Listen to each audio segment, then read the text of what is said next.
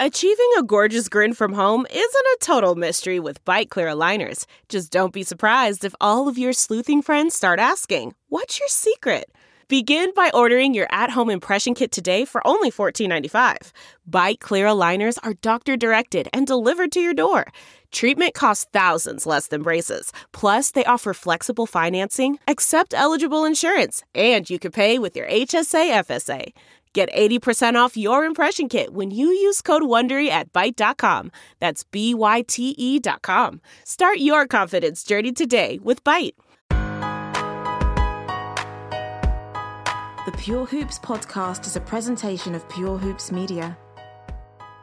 The Pure Hoops podcast most definitely does reflect the views of our management. Here's three-time NBA champ BJ Armstrong and Eric Newman. The Pure Hoops podcast, we are back. I think we've both thawed out from a very exciting but chilly All-Star weekend in Chicago. Eric Newman back in New York, and BJ Armstrong, of course, back in paradise in LA. How are you, my friend, and how long did it take you to adjust from your Midwest roots weather on the way back to the West Coast? Well, it's sad to say, Eric, that I have definitely adjusted to the weather of the West Coast. You're soft. You're soft. We know that. You're soft. How does a kid that grew up in Detroit, spent most of my adult life in Chicago, suddenly now start complaining about the weather? But that was me. I'm that guy now. So, it's great to be back in LA. It's great to be back in the sunshine. And I love Chicago, but man, I was cold. And it was rough. It was a lot of fun. We both had a lot of stuff going on. I can't believe the 4 days I had. What stood out to you the most from Chicago last weekend that you either saw or experienced? Well, the representation of the opening part of the All-Star game to me was a highlight. You had Common, Chicago, you had Jennifer Hudson, you had Hebrew. You had a true representation of the city of Chicago and what the contribution is to the culture, right? And when you say the culture, to music and art and, basketball, sports. So I just thought that was an amazing montage there at the beginning that kind of brought it all together. And really you saw the people of Chicago, who they are, what they are. This is we are Chicago, and I just thought it was an excellent, we can't forget Shaka Khan and all of the people, After School Matters, and all of the people that were there to support Chicago's contribution to so many different areas. And we're talking specifically now about basketball. And I just thought that was a great caption of what the city of Chicago means and what the people, how seriously, how proud they feel of their city. And I just thought it was great. A special weekend for sure. I had a lot of highlights just working on all of the new Showtime basketball stuff. But one thing I'm going to tease, we introduced Kevin Garnett to the media and our project with him.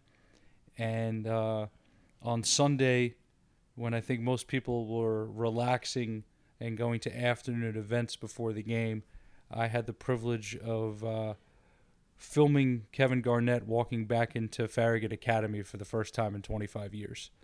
And that was something very special.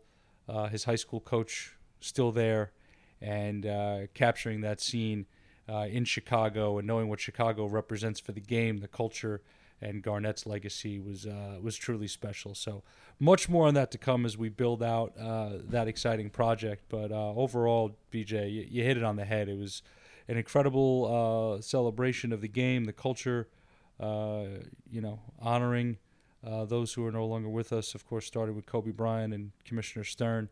And it was great spirit there. But we've got to look forward. I can't believe, as we're laying this down today, it's February 20th. I mean, we were just at the beginning of the season making our predictions, it feels like. And it's now a sprint to the playoffs. We've got just over 7 weeks. until it starts. So coming out of a very exciting All-Star weekend, a lot to look ahead to as we hit this just stretch run, this sprint towards the playoffs. And one of the teams that we're going to no doubt be talking about a ton is the Miami Heat. And BJ and I today lucky enough to be joined by the one and only Jason Jackson. He's in his 16th season as television host and courtside reporter for the Miami Heat telecast on Fox Sports Sun. Jason, thanks for taking the time. We're going to jump right in here. Before we talk about the trade deadline pickups, let's go back to the key acquisition of the offseason, a guy that you look at and you knew he was going to just be all about that Miami Heat culture, and that's Jimmy Butler. What has he brought to this team so far this year? The first thing is my assessment when we first met him in training camp was that Jimmy Butler was always a Miami Heat player. He just didn't play for the Heat yet. The intensity at which he goes about the craft and demands it of other people is commonplace in the Miami Heat organization. There's a saying that kind of goes around the room now that it's basketball. It's not personal. You will be held accountable. It will be audio. It will be visual. It will be regular.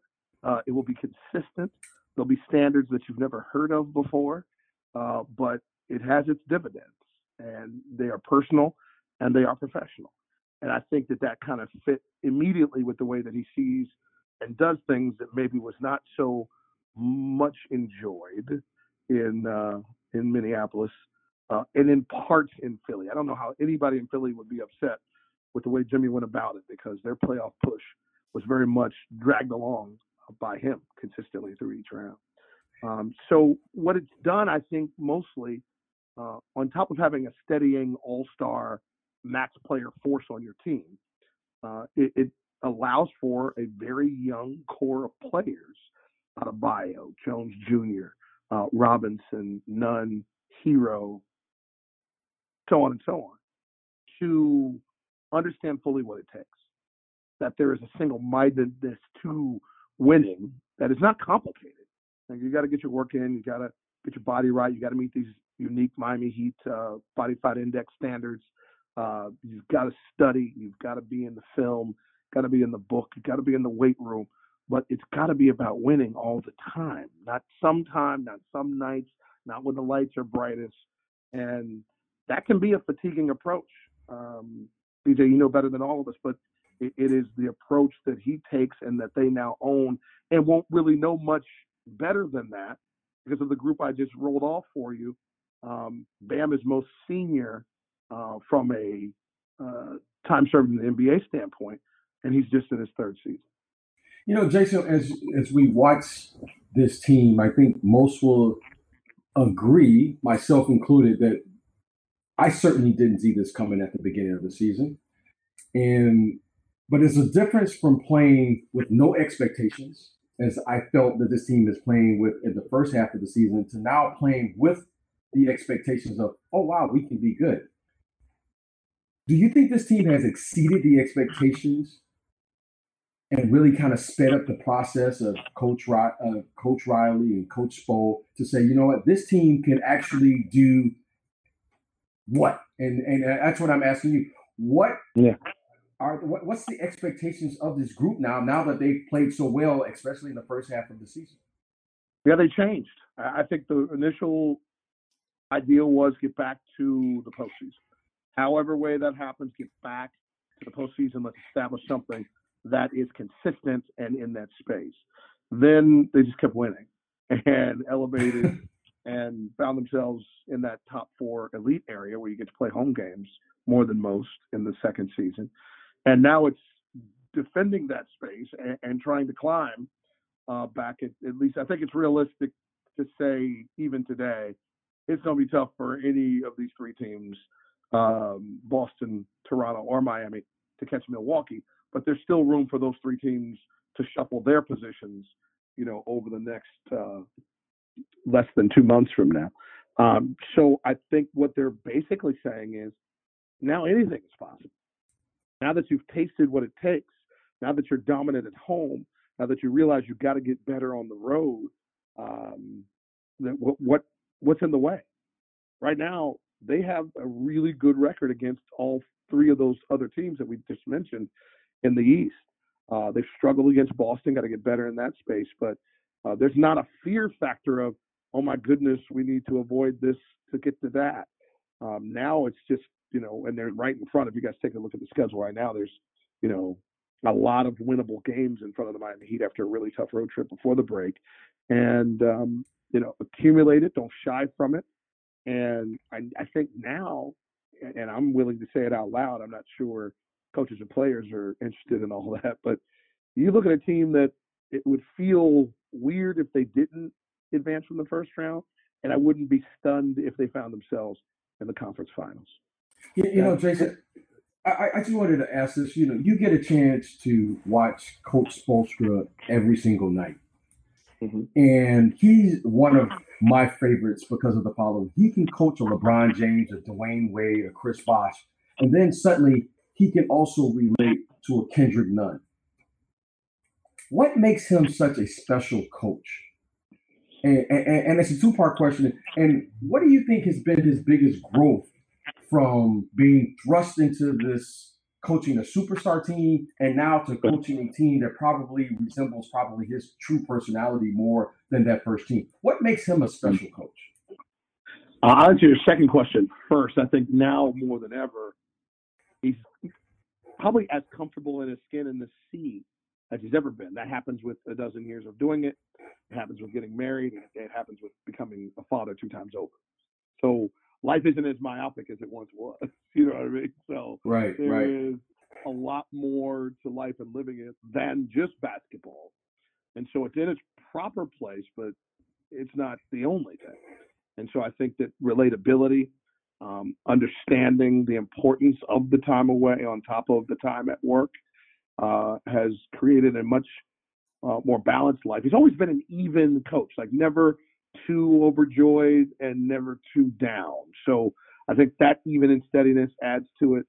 His willingness to think outside the box with such comfort is not something you see in most coaches. Most coaches don't have the organizational stability that Coach Spoelstra has, that Coach Popovich has, that I think has developed in Dallas from a basketball standpoint. That clearly is in probably Boston, and that probably would include San Francisco, Golden State in that space now. That when you can look around and one team, one family has owned the team the entire time of the history of the organization, that your boss has been around for 25 of the 32 years of the history of the organization. You have been around that same amount of time, Spoelstra, 25 years in the organization. There's a message that's clear to everyone that comes through. There might be some changes around here, but it's mostly players.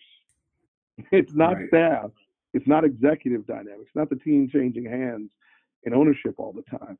And so buy-in is pretty standard on the way in. And Spo makes it really clear even to the free agents they're recruiting. Miami is not for everyone. It's a glorious place to live. The tax dynamic for income is glorious. But the work that's asked of you, the shape you need to be in, the sacrifices you have to make to be a part of the way that they do things is not for everyone. I've seen a lot of people think that it was for them. And even in the discussion going in, before they even, put pen to paper, even considered it, they realized it wasn't for them and got, hit the road and went somewhere else. For him, from a tactical standpoint, being able to open up a player's mind to think about doing things they've never done. Big men who have been challenged. I think about James Johnson and now Bam Adebayo, Chris Bosh before them all, to expand their game in places they never thought reasonable, both defensively and offensively. Turning Bam into a facilitator, a ball handler, and still demand protection of the rim and defending all 5 positions. And then getting players to believe that they can be more than they've ever been asked to be, I think is his gift. Jason, with all this excitement around Heat culture, Butler, some of these young players, all the things you alluded to with Spoelstra, then the deadline brings more excitement. They didn't add Danilo Gallinari, which had people trembling when they heard it was a possibility, but they end up adding Andre Iguodala. They end up adding Jay Crowder. guys that both we know right away are going to fit that Heat culture. You have those two. Iggy's 36, Goran is 33, Butler 30, Crowder 29, and then all those young players you mentioned. How do you see that mix going forward, and how much is that group of young guys going to benefit now from the addition of two more vets who have been through it on big playoff stages? I think this is genius from one particular point. If things get sideways in a series, and we're talking second season playoff stuff, you now have a group of guys who have all been there. They've all done it. They don't, as Spo likes to say, get sick at sea just because the boat is rocking. That it's a 7-game series. So even if we're down 0-2, we still can win this thing. History doesn't allow a lot of 0-3 teams to do it, but you can. And you eliminate that hyperventilation that comes from not being in that really possession by possession focus that really is the NBA postseason. And while the young players have done well and they have massive responsibilities and they're frontline guys and their impact all got recognized at All-Star Weekend, particularly with Robinson, Jones, Hero, and Nunn, but they haven't done this. And so to have that experience, that championship element that you get with Iguodala, that impactful toughness that you get from Crowder, and this burning desire to be more, and all those things included with Butler and Dragic that are already there, plus the championship leadership you get from Udonis, enforcing the culture and the championship mentality of the organization, it allows for a net that most young players would not have in that space. You know, Jason, I've been a fan of Coach Riley for 30-something years. What have you felt has changed with him, and what is the relationship now of a Coach Riley who we saw from Showtime to the Knicks to now? What do you see with him that's made him so successful over this extended amount of time? Well, you asked the right person, because I have been worshiping at the altar since the 80s. I grew up in Cleveland, but if you remember those 70s, 80s Cavs teams, I had to find another team by April 15th to root for. Right. So my father was a huge Celtics fan, so what do the kids do? We go in the opposite direction. So my brother and I became huge Showtime Lakers fans in the late 70s and early 80s.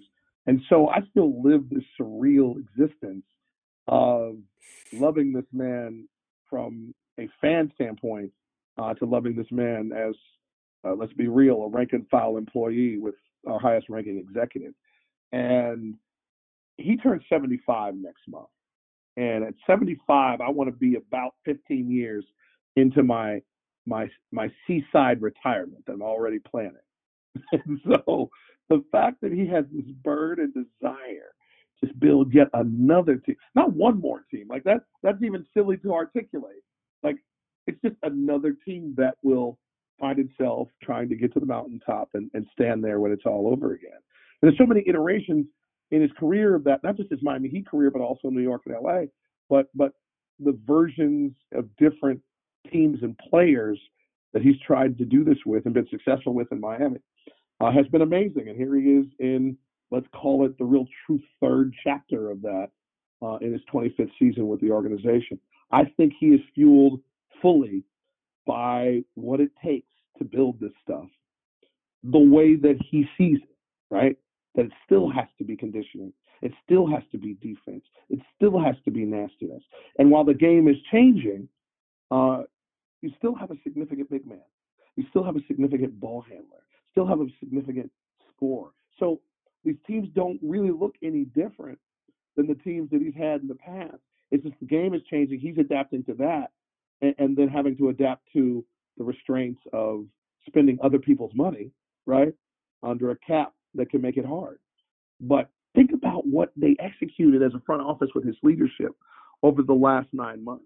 That you come up out from under burdenous contracts. Now, ones that you agreed to, but contracts that were going to hold you back from starting this process as early as they've been able to get to the 21 free agency that allows you to go after what he likes to call the whales. It's been amazing to move Whiteside, Waiters, and Johnson's contracts and put themselves in such a flexible position to jump into the market in 2020 summer if they want to, but knowing full well that they're waiting to see what these big dogs want to do next summer. It's amazing. The roster construction, as you just said, with these young gems in the making that didn't have much hype, Jason, is really, really impressive. And you added Jimmy Butler and now these other veterans to what Pat Riley has built and what Spoelstra has continued. And it's got to be super exciting down there in Miami for all the fans, knowing that this thing is going to continue to build and this winning culture is going to continue. So one thing that we know teams have to evolve into and grow into is winning on the road. And Miami lost 4 or 5 on a West Coast swing before the break. They've been great at home, but they've struggled away from it. How much of that is a focus on this team as we look at seeding when it comes to the playoffs? Obviously, before you mentioned Toronto and Boston and Miami, Philly behind them at 5, Indiana at 6. How important is seeding for this Heat team this season? Listen, with the way that they've played at home, they want to be at home as much as they can be. But eventually, you tend to have to win one on the road, unless you're going to play a bunch of game 7s. And the Heat are not terrible on the road. They're just not elite on the road, and that's where they want to go. Listen, Spo won't make the excuse. I'm just making the observation. Having Tyler Hero and Myers Leonard out of the rotation while you are incorporating new additions from the trade deadline, that's a challenge. And that's what they experienced on that road trip. Plus, Jimmy was banged up on the road trip. And I think just you're in the rigors of the NBA season when you're in game 42 to 62 anyway. So you don't want it to be that way. You understand when you hit one of those skids. I thought the All-Star break was at the right time.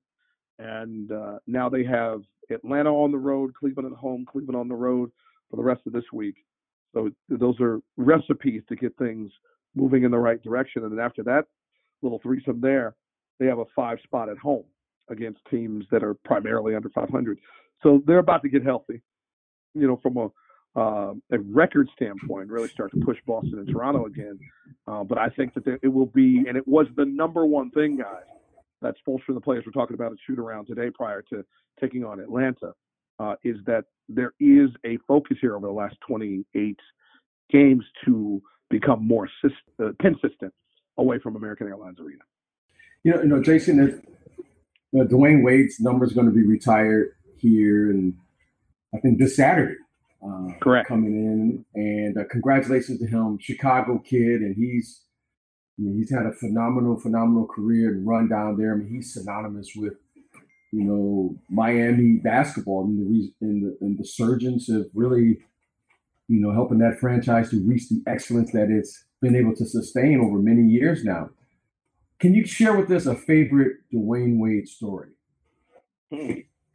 Man, one? Well, it's so many, Those interviews are just interviews that you've had over the years. I mean, those are just classic. Just the best. I listen, I'm going to be, a little nostalgic and just kind of go to that last 18 months. All the greatness of watching him become a champion, scoring champion, gold medalist, all that stuff, like it all piles up. But the return was something else. It's like the cinematic, great Shakespearean storytelling, right, of the return. And when he came back after being in Chicago and Cleveland, it was during a playoff push and got into the playoffs, and Philly was better in that series, obviously, but to have that element was awesome. And then for him to call his shot, like, this is it. This is my last season, my last dance, as he called it. And to be able to enjoy all of the memories all season long in every location in America, and his dedication to the fans, to be out there at the end, at every stop possible. I think he missed one road game and a few home games because of the arrival of his daughter, but it was glorious to watch that last game in Miami when he, of course, scored 30, almost had a triple-double. And then to be in Brooklyn that final night where here are the Nets getting ready to go to the postseason. They're trying to slather their season ticket holders in love. But the presence in a Miami Heat loss because of Dwayne was so intoxicating. It sucked all the oxygen out for them that night. And so that run was special. And we're having a unique night tomorrow at the American Airlines Arena entitled The Flashback, where it will be kind of this was your life, like even before his arrival in Miami. And it will be great to run through that again. I've had the pleasure of covering all except his rookie season as a broadcaster for the Miami Heat. And it just has been an incredible ride of game-winning shots and determination and perseverance and elevation to the highest levels of excellence in the game, to international flair, to his amazing impact on the lives of those individuals that lived in the communities where he played the game. And now this next chapter, how dare he come into my business to come in and try to dominate television too. Damn it! I mean, come on, give me some play. He's coming to this business with a bang. I mean, he's everywhere. He's got some head start, man. He's got some head start with that Tuesday night time slot. I'll tell you, Jason. Thanks, Jason. We're looking forward to the D-Wade documentary as well, which I believe premieres Sunday night. Been hearing really great things about that as well. Not sure if you got a first look yet, but super excited to see that. But thank you very much for checking in with us today, Jason Jackson, Miami Heat, and hopefully we can visit with you again on the eve of the playoffs when we see who's going to be matching up with who in the Eastern Conference come this spring. So, Jason, thanks again for the time. There's no money quite like playoff money, so I'll be here. For sure. Thanks, Jason. You got it. BJ, great stuff there from Jason Jackson, and obviously talking about the Miami Heat and what the playoffs could look for them this spring. We've got a lot to discuss with playoff positioning and how that's going to affect certain teams in the league as we're 7 weeks away from the 2020 NBA playoffs. And the big thing that I want to get into right now is playoff positioning. How much does playoff positioning matter? And how do you juggle chasing that higher seed, which could mean home court, which could mean a better matchup? How do you juggle that with keeping your guys fresh in order to have rhythm, health, and chemistry in order once you hit that third week of April? Well, those are all great questions, Eric, and that is a juggling act. It is a balance. And as you're going down the home stretch here, you can't look too far ahead. You have to, the old cliche, you have to take it one game at a time. And I think you hit it right there. You said it has to be a balance of what this is. Every game now will matter, especially for a young team. And one of those young teams, let's take, for instance, the Memphis Grizzlies. It would be great for them just to get into the playoffs, right? Those guys will be playing every game with a sense of urgency because of where they're seated, right? Right now they're currently, I believe, in the 8th seed. You have teams like Portland. You have teams like San Antonio who are right on their heels. And those teams will be playing with a sense of urgency in the second half of the season because they're all fighting for their lives, per se. But then you will have other teams like the Utah Jazz where I think the seeding matters for them. I think they are currently a much better home team than they are on the road. And for a team like that, I think that makes a world of difference because they have some expectations on them, unlike last year, where I think this team is expected to advance. If they made it to the conference finals, they have 2 all-star players now. And with this, with their players being able to get all these individual accolades like being named all-stars and so forth and so on, now comes the responsibility of that. So I think with the success that they've had individually, it's going to come the success of what they're going to do as a team. So I think a team like the Utah Jazz, home court, playing for a home court advantage, especially in the first round, would be a huge advantage to them. And I think they would benefit from playing at home, especially in the first round, opposed to as going on the road and having to play and winning a visiting team's home court. Utah is a great example as we start the stretch run here out of All-Star. They're 20-5 at home, 16-13 on the road. They sit in the 4th spot. And as you said, Utah hosting Houston in the first round is a world of difference versus being at Houston, or if they happen to fall back even further, which I don't anticipate. But whoever's in that 6th spot that has to go to either the Nuggets or the Clippers, assuming the Lakers hold on to the 1 seed, that's going to be a tall task. And then, of course, in the Eastern Conference, the team with the most glaring home road record and success versus struggle, of course, is the 5th seeded 76ers, who are an astonishing 25-2 at home and an alarming 9-19 on the road. So I think seeding is huge. Obviously, a team like the Miami Heat, I think the way the Heat, the Celtics, and the Raptors have positioned themselves, home court is going to be big for them. But any of those 3 teams, I think, could win a series on the road on their way to a matchup with Milwaukee, if that makes sense. No question. I think they all have the DNA to do that. We know the Clippers have the DNA to win a road series. Houston's new look with the moves they've made, we'll see. And then obviously the Oklahoma City Thunder, the Dallas Mavericks, the Memphis Grizzlies. These are young, hungry teams on the come up. They're going to be on the road. They're going to get a taste of what the playoffs are like, and they're going to be obviously a teams that are using this experience to continue to evolve to contender level. Now, the team that's on the outside looking in, you mentioned them quickly in the West, that could make life very difficult for any team they play as a road underdog, and that's the Portland Trailblazers. Because of Damian Lillard, because of C.J. McCollum, because of Carmelo Anthony, and because last year they were in the conference finals and won a Game 7 in Denver to get there. So I do think the seeding conversations and what the potential matchups are and who's got the edge is big. And aside from the Lakers maybe giving LeBron a little rest, and of course what the Clippers have been doing with load management, now getting Marcus Morris in there so you can give George a night off one night, Kawhi a night off the other, I think most teams are going to be playing 4 seed and 4 positioning as we go. Yeah, the one thing that I will say as a former athlete, as a former player, is you have to have chemistry and you have to find a rhythm in how to play together. And we talk a lot about load management. We talk a lot about resting guys. But the truth of it is you have to have the on-court chemistry. And there's no other way to get that other than to put in the time and get the repetitions that's needed as you head into the playoffs, because there's no more practice once you get to that point. There's no more dress rehearsals.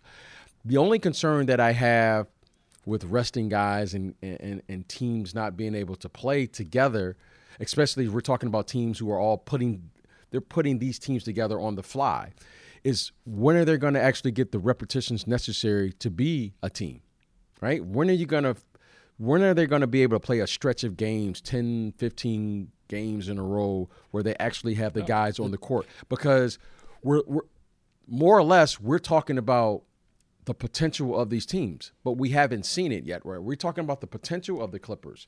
At some point here, Doc Rivers and his staff, they're all going to have to get on the court and actually do it. And we're going to find out whether it's real or it's not. At some point here, the Lakers are actually going to have to get out on the court and actually do it. So that's the only concern that I have if I'm the Clippers, is that, in my opinion, when are they going to actually get a number of games together and figure out who they are, what they are, and then say, this is enough, this is our rotation?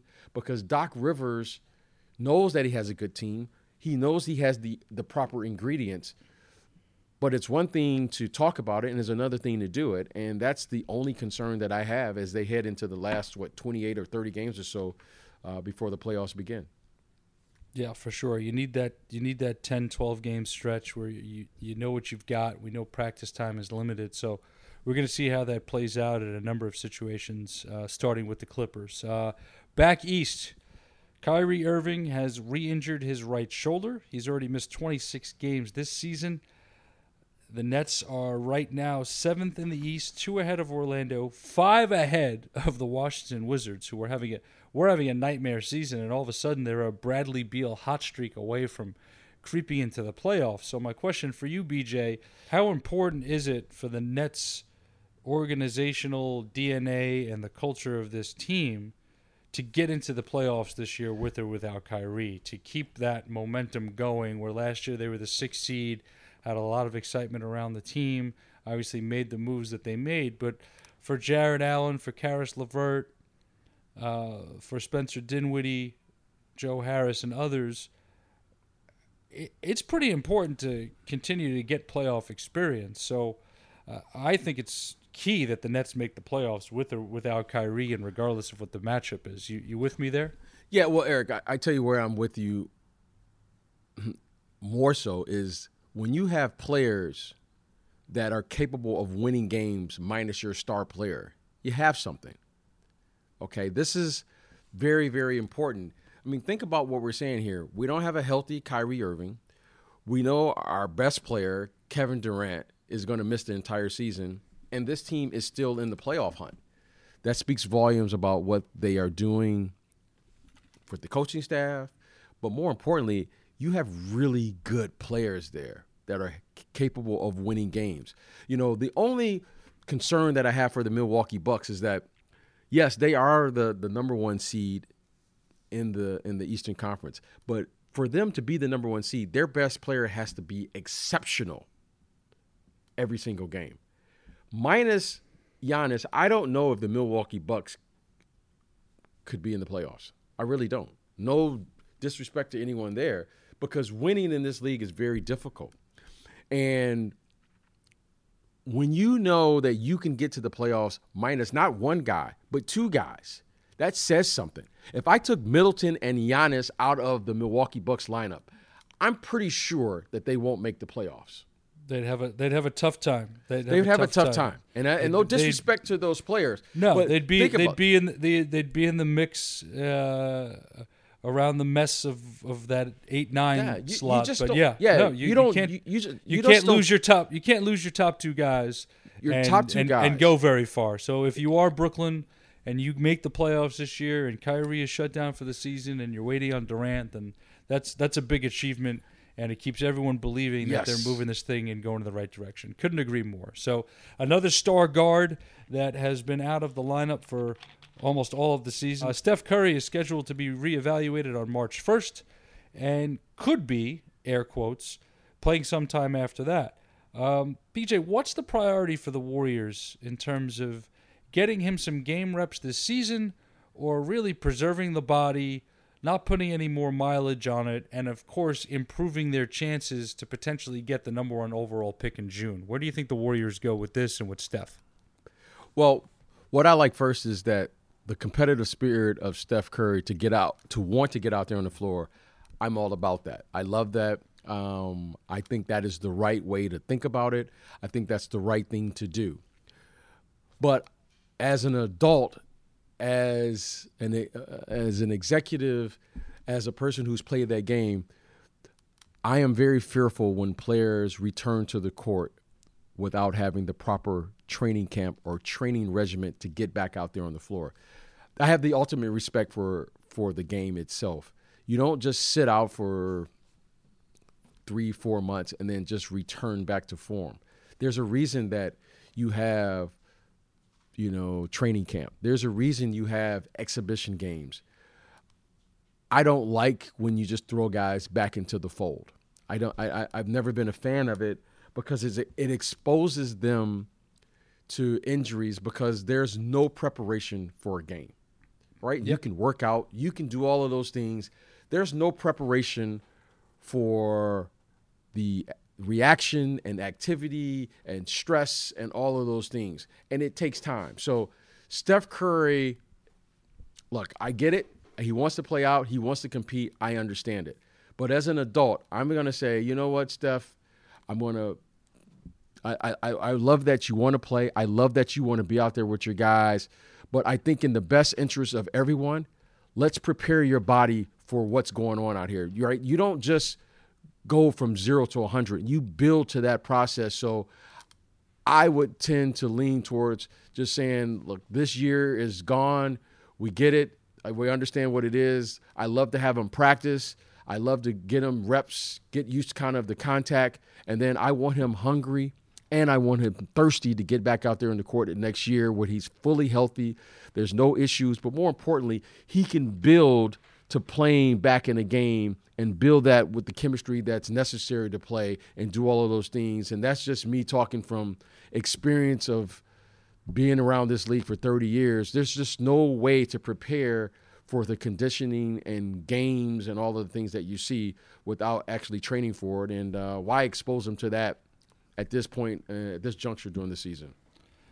And with the chance to get a top 3 pick, can you imagine the Golden State Warriors next year with Steph Curry back, rested and ready, Klay Thompson on the way back? We've talked about how it's going to take him a while to be the old Klay again, but Klay on the way back, a motivated and hungry Andrew Wiggins, Draymond Green, and potentially a talent like James Wiseman could easily end up with the Warriors if things fall right for them in the draft, along with some of these other young players that they've been developing this year. So I'm with you there. Steph's got to be smart, and you nailed it. Nothing equals having a preseason and being in game shape. There's nothing you can do to equivocate that, and I think the Warriors and Steph would be smart to just practice, have him be a presence with the guys every day, which I'm sure he's already doing,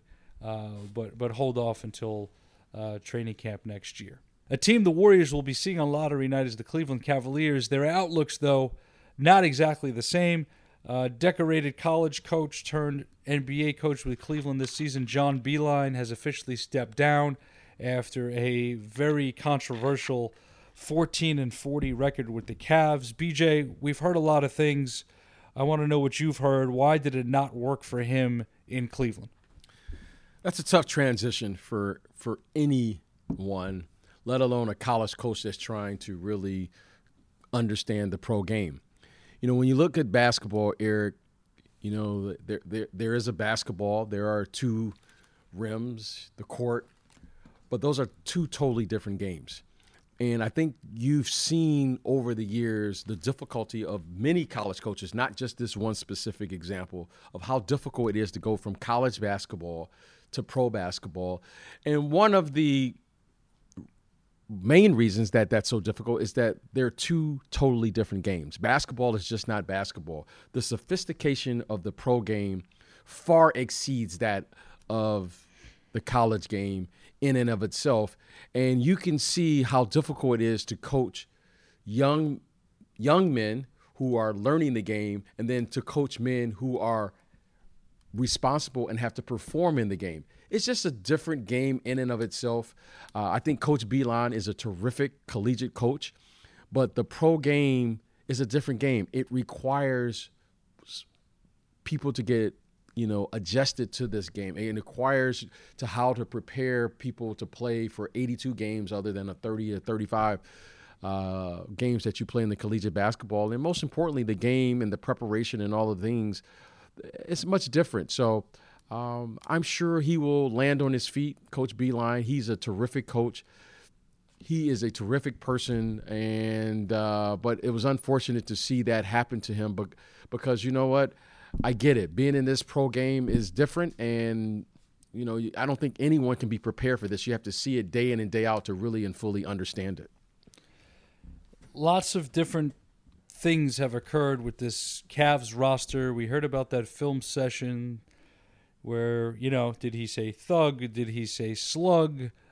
I was shocked to hear a story like that about Beilein because he's had such a great reputation in the game. But you hit it on the head. There's such a difference between how the game is played, the style. But this is not a Brad Stevens in his 30s going from college to the NBA. This is a John Beilein in, I believe, his late 60s. Mike, correct me if I'm wrong, early 70s even going straight to the NBA from a long journey in college. So, BJ, just looking at this roster, if we were having one of our hypotheticals where you and I dive into a front office somewhere, they make the trade for Andre Drummond. And I'm laughing because you look at this roster and there's some talent on this team. Andre Drummond, Darius Garland drafted very high last year. Colin Sexton drafted very high the year before. Kevin Porter Jr., who has shown that he should have been a much higher draft pick than he was. Obviously, Kevin Love is still there. Tristan Thompson, Larry Nance Jr., and then you've got guys who are very good college players like Malik Newman on this team and a talent like Dante Exum on this team. And they're stuck in almost, they're one of the worst teams in the league record-wise, but I know your feelings on building through the draft. I know how you feel about roster construction. Are the Cavs one or two proper decisions away from taking this bottom of the standings positioning right now to potentially being a team that's back in the playoff race next year? Do you see that because of some of these pieces they have? Well, when you look at their roster and the construction of their roster, the one glaring thing is that you have players who have played in the NBA Finals, who've won championships, and then you have young players who are just figuring out who they are and what they're going to be in this league. Okay, as you're building a team, which includes everyone, you have to find players who are in the same timeline of the development, right? It's very hard in today's game, unlike probably any time that I can recall, where if you don't have experienced guard play, it's going to be very difficult for you to win. That's what makes Ja Morant such a special player. Ja Morant came into this league right off the bat, and it can make an impact in the bottom line, which he's affecting winning in this league as a rookie lead guard. You have Kevin Love, Tristan Thompson. Those players are like they understand their role and what they can do in this league. And then but we have to find what the young players can do, right? You have the Garland kid. You have all of these, Exum, I think you mentioned. You have these young players here are really the only way that they can gain the valuable experience that they need is to go out there and play through their mistakes, whether they win and lose, if you're going to speed up the process because of where they were drafted. So I think right now they have to figure out which direction, and I think we know which direction they're going, right? They're going through the draft. I think they're doing a terrific job of drafting the players. But when you're going through the draft and when you're building and doing the things that they're doing, it needs time. You need time for these players 3-4 years later to be, okay, this is who he's going to be. This is what they are going to be. And right now they seem to have a mixture of players who have the experience, who've been in this league for 10 plus years. And then you add young guards who really don't know what they are in this league, right? Are they a 1, they're a 2? Are they some type of hybrid guard? You might be drafted as a point guard, but you might evolve into Lou Williams. The kid Sexton may be Lou Williams, but right now he's got to go through the process to figure that out. And I think that is the most difficult thing as I look at the construction of this team. But certainly they have players, they have talented players, but it's not coming together, and it's not coming together because of everyone's on a different timeline as I look at it. Now, great call-outs. I would expect Kevin Love to be in a different uniform next season. Tristan Thompson could be a buyout candidate and join a playoff team potentially this year. I'm a little skeptical on the decision to draft Sexton and Garland back-to-back. And just a quick note, they took Sexton 8th overall in the 2018 draft, knowing that LeBron James was likely going to be gone, but had not announced it yet. But drafted 3 spots behind him was Shai Gilgeous-Alexander. Drafted 4 spots behind him was Miles Bridges. Drafted another 2 spots back was Michael Porter Jr. So, we have to let these guys develop. Then they drafted Garland, who's another undersized guard who needs the ball. So they're going to have to make some decisions. Who are they building around? Who are they shipping out to try to get more assets back? But as you said, this is going to have to be done through the draft and through player development. So tremendous show today. Great to be back in the groove. There's going to be a whole lot more to discuss in terms of teams pushing for the playoffs, teams building for the future, and, of course, having a lot more guests as we head towards the stretch run of the NBA season. So special thanks, as always, to our producer, Mike Lieber, the one and only Bruce Bernstein, editor Benjamin Wolfen, and the entire Pure Hoops Media team and family. Be sure to check out the Mike Wise Show, dropping each and every Monday. Our new show, Full Court Press, in the college basketball space, featuring John Fanta and Kim Adams, dropping Tuesdays. Catch and Shoot with Otto Strong and Aaron Berlin on Thursdays. Buckets, Boards, and Blocks with the one and only Monica McNutt on Thursday. And, of course, the Pure Hoops podcast. Closing things out on Friday with my partner, my running mate, the man who's always going to be there to feed me the ball when I'm open. Wait a minute. I thought you were supposed to feed me. I'm open. Pick and pop. You said it. Relocate. I'll hit you in the hands, BJ Armstrong. Great to be back today, my friend. Have a great weekend, everybody. Hope you enjoyed the pod. And as always, stay pure. The Pure Hoops podcast is a presentation of Pure Hoops Media.